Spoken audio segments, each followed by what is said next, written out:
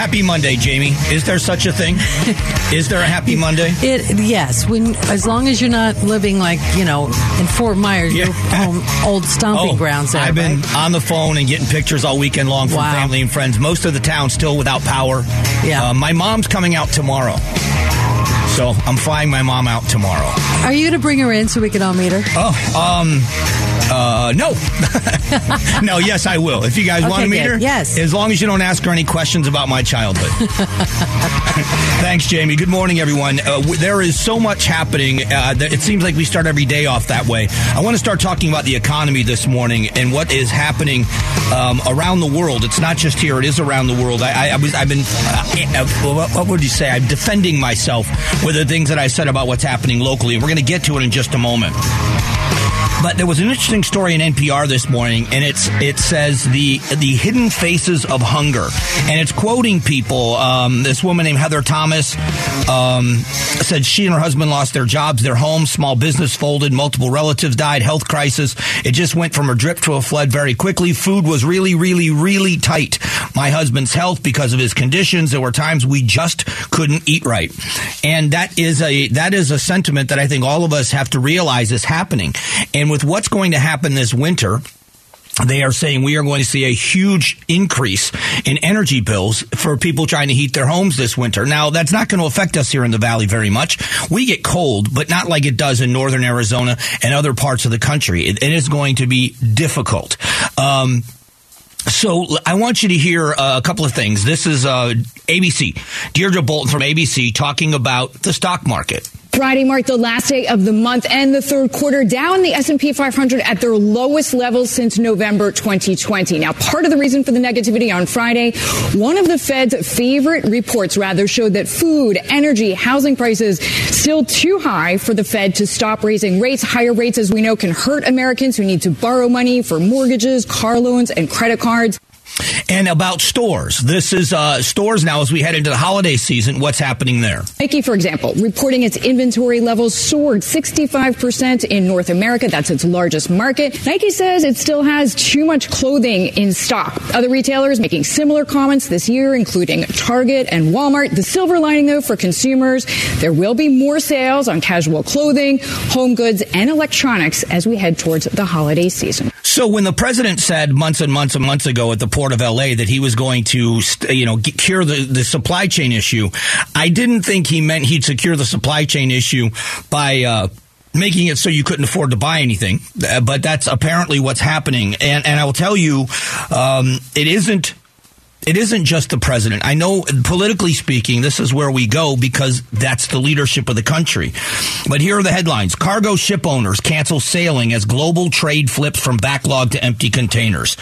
Supermarket discounts harder to find as food prices rise. The U.S. economy stumbles into the final stretch of 2022 facing new pressures. Those are just some of the headlines. But when it comes specifically to energy bills, OPEC is weighing production cut to bolster oil prices. What are we going to do about that? The answer is we're not going to do anything about that. That's the problem, because American energy bills are set to soar this winter. Domestic oil production remains nearly 1 million barrels per day below the monthly record level set just before the COVID-19 pandemic caused production to plunge. The all-time monthly high for oil production took place in November of 2019 at 13 million barrels per day. The all-time annual high was also in 2019 when production averaged 12.3 million barrels per day. We are right now at 12.1 million with an average for the year of 11.9. We are not in the position we were in before when it comes to energy production. We have seen a huge increase in natural gas prices. There's also a story about Native American tribes that are upset about the disparity in policy with the Biden administration when some of the tribes use their land leases for coal and for other forms of energy. They make profits from those, and they're being starved out on those. So this push for climate change reduction. All of this stuff that they are doing is, in their mind, what's best for America. We've talked about this how many times. The belief in the Biden administration that the number one issue that is facing this world is climate change, and nothing gets in the way of them doing that, of stopping it or whatever you want to call it. And this is going to, the American people are going to pay. So as the cost of food continues to grow, the reprieve we've gotten with gas prices has seemed to have reversed. We know that natural gas prices and heating oil prices are going to go much higher. OPEC is going to reduce production to drive up the price of a barrel of oil. How high, we don't know. And we continue to push oil out of the strategic reserve, trying to offset some of that. What happens when we have to stop doing that? That's what people need to be talking about. That's where the problem lies. Our solutions are not going with the oil companies, or I should say the fossil fuel companies, and saying to them, we have got to ease restrictions on them. We have to make it easier for them to do business. Therefore, they can keep their prices as low as possible. There is a full frontal assault in the fossil fuel industry from everybody on that side of the political aisle. Now, if you believe it's the right thing to do, and a lot of people do, then you're cheering this on because you're willing to pay higher prices and force working class America to pay higher prices so that you can get the results that you want. But there are many in this country that don't feel that way. Again, if the president of the United States wanted to do something for the American people, and talking about the working class, what they would have said is we are going to suspend some of our policies as far as regulation goes and the EPA restrictions and everything else, the oil leases on and offshore, federal land. We are going to make it easier because now Joe Manchin cut a deal. If you remember, they cut a deal with Mitch McConnell. They cut a deal so that we could get something passed. Well, that got pulled. Why did that get pulled? Because the Democrats didn't like it. And I understand, listen, this doesn't have to be a partisan issue, but this is how it worked. So now as far as it making it easier to get land or oil leases in order to get energy, they have made it more difficult. So now Manchin is out trying to shop around to get a better deal, to try to get something done. Doesn't it seem strange at a time when everybody has been right that's been talking to this administration, not from this administration, when it comes to inflation, that it wasn't transitory, that this was something that's going to be long-term, but also the way energy prices have been handled? We don't have the seat at the table we did a few years ago. We don't have the ability to be energy independent like we did a few years ago. And if we were telling the oil and gas industry here in the U.S. that we are going to make it easier for you to do business, they would be able to spend the money necessary to revamp refining all of the places, the refineries. They'd be able to produce enough diesel fuel to drive down that cost for deliveries, but they're not. And I don't believe they're ever going to. And so that's the partisan political part of it from my point of view. But the reality for people, and if you look around, the reality for people is you are seeing more and more hardworking families hungry. And it's not going to get better. So the Fed, and by the way, the Dow is up, the S&P is up, the NASDAQ are up today. We'll see for how long. Hopefully it's a trend that continues on. The Dow is up over 645 points right now, and hopefully that's a trend. I hope it climbs back to where it was. I want to see your 401k flourish. It does. I am not one of those people that wants to see the Biden administration fail because it means regular Americans are failing. I don't want to see it happen. I never want to see it happen. But what we've seen is a dramatic drop over the past year in confidence from the investors who invest in the future. And now the Fed is saying some of their key indicators are showing that food prices and the key things in inflation are going much higher, which means they're going to have to raise interest rates, which means people are already pulling back because they know it's about to get worse before it gets better. And that's just the reality of where people are right now. And it's a shame. It is a shame. And here in Arizona, the opposite. When you look at what's happening here, very high inflation. But when you look nationally at the grade that's been given, Arizona has fared very well compared to other states.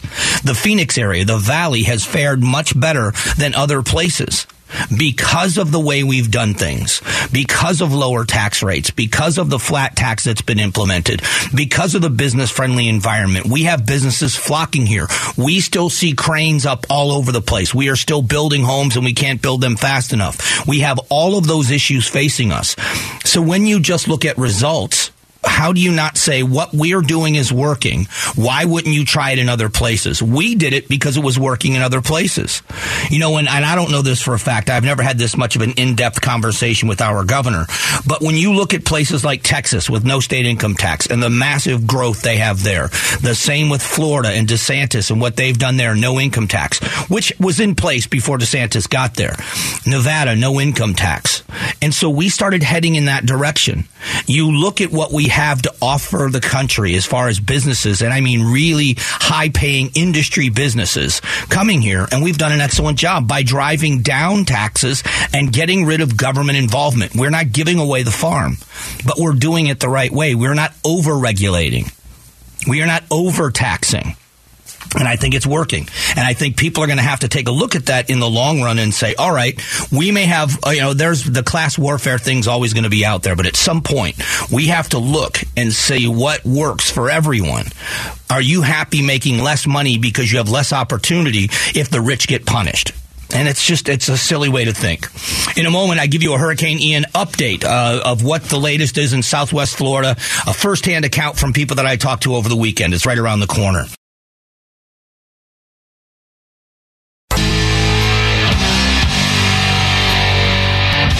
Strong values and strong opinions. The Mike Broomhead Show. KTAR News, 92.3 FM, and the KTAR News app.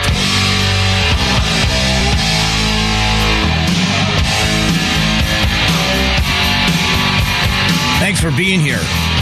Taking me back to my youth.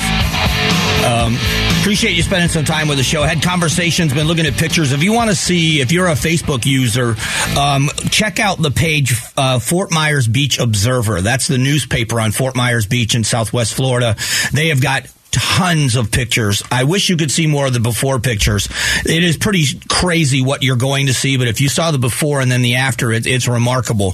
If you're trying to keep up with what's going on with Hurricane Ian, I know that parts of Lee County have seen the power returned, but not all of them. My brother's house, as of yesterday morning, still no power. They got an email that said it might be the 9th before they get it. My mom is going to fly out tomorrow out of Sarasota Airport because either there are no flights or they're not flying yet out of RSW, which is a regional Southwest in Fort Myers. So she's going to drive up to, or my sister-in-law is going to drive her up to Sarasota to get her out here. So there are a couple of things that I want to discuss about her. There's things that are happening.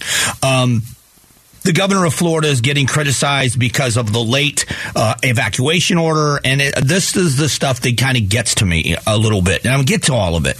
But I want you to hear, this happened, I believe, I can't remember, a couple of days ago or a day ago. This is the Vice President of the United States and what she said about how resources should be divided up in Southwest Florida or in Florida in general. It is our lowest income communities and our communities of color that are most impacted by these extreme conditions and impacted by issues that are not of their own making. And so absolutely.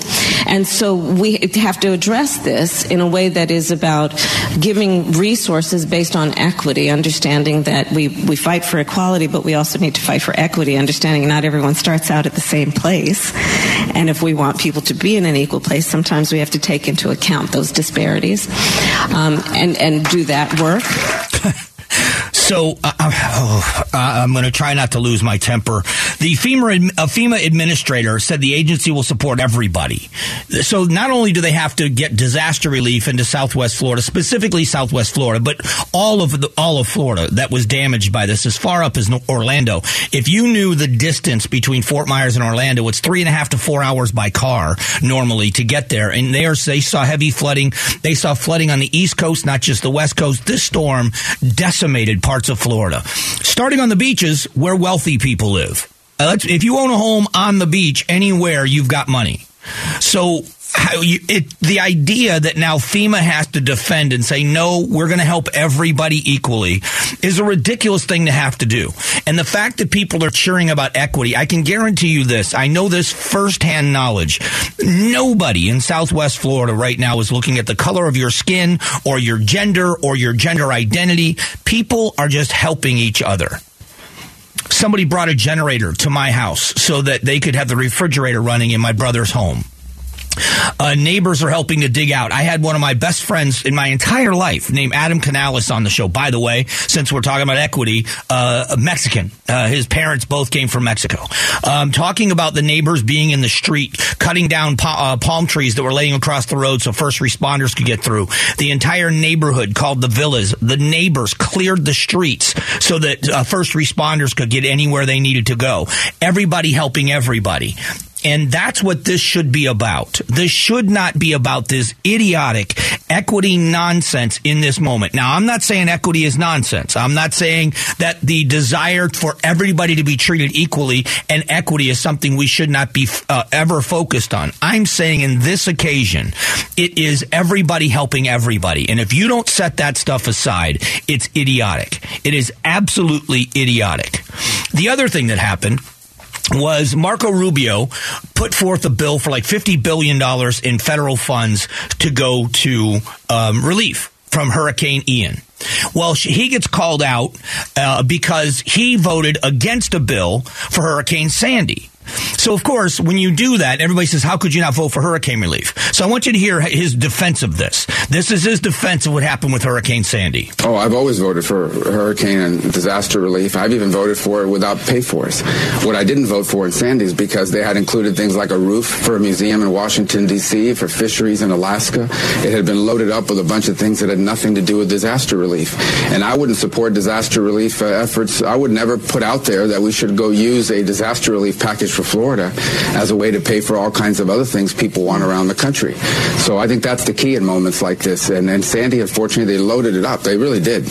Okay, and that's the issue here, taking advantage. So we heard the President of the United States in the early hours after this hurricane made landfall and decimated Florida.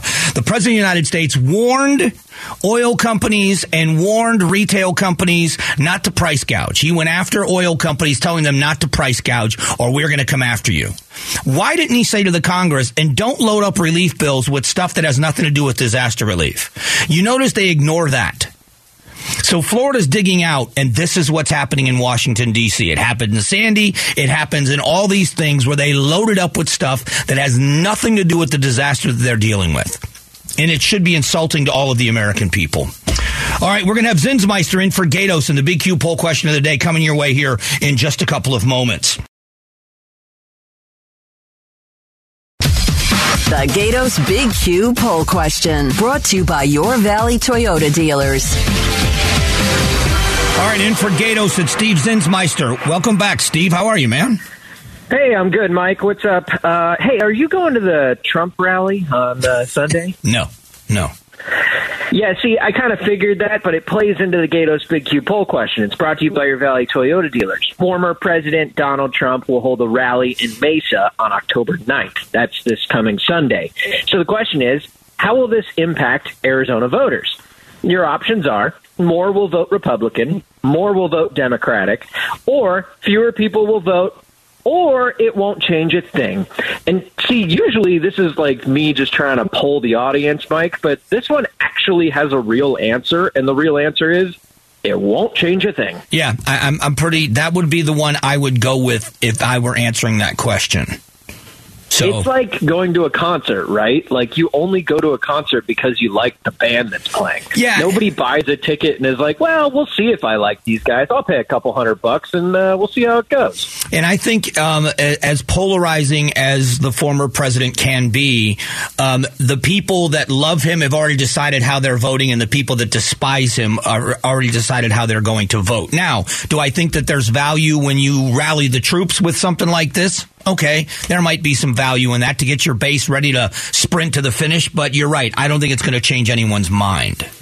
Yeah, and I think these things are a lot more valuable during the primary than it is the general. I mean, in the general, most people who are hardcore Republicans, they're staunch Republicans, they're going to vote for a Republican against a Democrat anyway. It doesn't matter if they have the support of the president or not. But in the primary, I'll bet you a lot of those candidates, like, you know, our Attorney General Mark Brnovich or General Mick McGuire would have loved to have had the endorsement of a former president because they were all fighting for Republican votes. Yeah. And unfortunately, this one, I think it's just pageantry. It'll drum up a lot of interest. A lot of people will be there. They'll be tailgating and all that stuff.